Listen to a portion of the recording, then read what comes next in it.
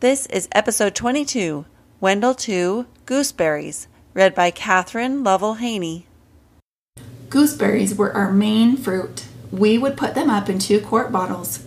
It would make our eyes squint when we ate them, especially when we put them up green.